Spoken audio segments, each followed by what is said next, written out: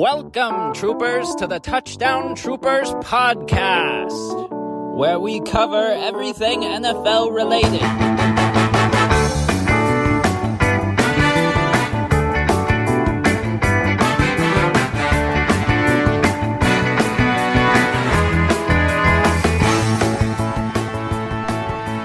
Welcome to the Touchdown Troopers podcast. This week, we will be discussing why Mike McDaniel is probably the most likable head coach in all of the NFL. So, we know that there have been plenty of great coaches in the history of the NFL.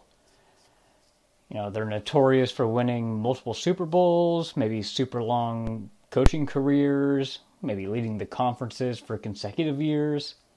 But McDaniel is the best coach in the NFL right now because of his natural personality. The way he's naturally goofy, both physically and with his words, is amazing. He's only 5'9", looking absolutely minuscule next to nearly every player on his team as he celebrates right alongside them. He looks like just a tiny person. And he also has these insanely funny comments during press conferences after all of his games. One example I have is on August 17th of last year. Some fans were questioning whether certain players were getting the correct amount of playing time and thought that there might be a better rotation of players going on in Mike's head. And this is what he had to say after he was asked if he had any announcements for the home opener at Hard Rock Stadium. Should I have an announcement? Well, we're not going to say show Saturday. I think tomorrow. There's a birthday tomorrow. I just read it. There's a player's birthday. I should announce that. I should announce that my wife went to the grocery store, which was exciting because I'm a big snack time guy. Outside of that. I mean, come on. Whether he was joking or not, that was funny. The reason Mike McDaniel is the topic of this week's podcast is that he got into some hot water this week after Al Michaels was commentating on the Miami versus Jets game, and he mentioned a conversation that he had with McDaniel right before the game where Al asked if he had any interesting stories about being the running back coach for Sacramento Mountain Lions. And McDaniel had this to say to Al. One of the running backs that he coaches is dancing with a girl. And Mike says, listen, you're not dancing with her anymore or you're not playing with his team next year.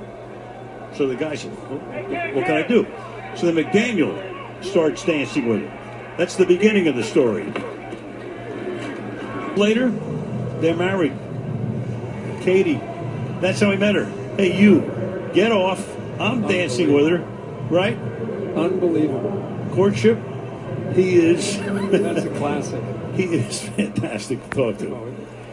That's an all-time story. His owner didn't even know that. No, I don't think anybody. Some people began to become upset that maybe McDaniel was a bit rude, but in my opinion, I think he's a champ for having that kind of confidence. The New York Post had this written about their interaction. The 78-year-old longtime NFL voice was alongside football analyst Kirk Herbstreit for the game when Michaels suggested while McDaniel was with the Sacramento Mountain Lions, he allegedly stole Katie from one of his players. Since some people had some interesting opinions about the situation, Mike had more to say about it. I would say the skeleton of the story is correct, but there's a couple important caveats. First of all, the perceived threat that I made to a player was over the top a joke, considering both he and I knew that as a running back coach, I had no ability to say if he was there or not. It was more in jest. And then second of all, my wife was telling me that people were talking about me stealing people's girls. The dude had met her for 45 seconds. So, like,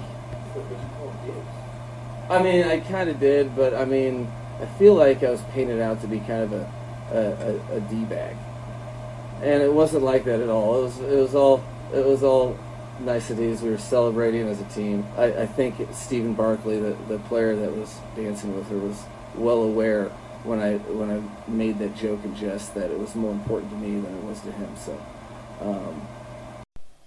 So clearly this was a misunderstanding, and it was clearly a joke. There's no big deal going on here. We might have to do a part 2 of this if anything else comes out after this.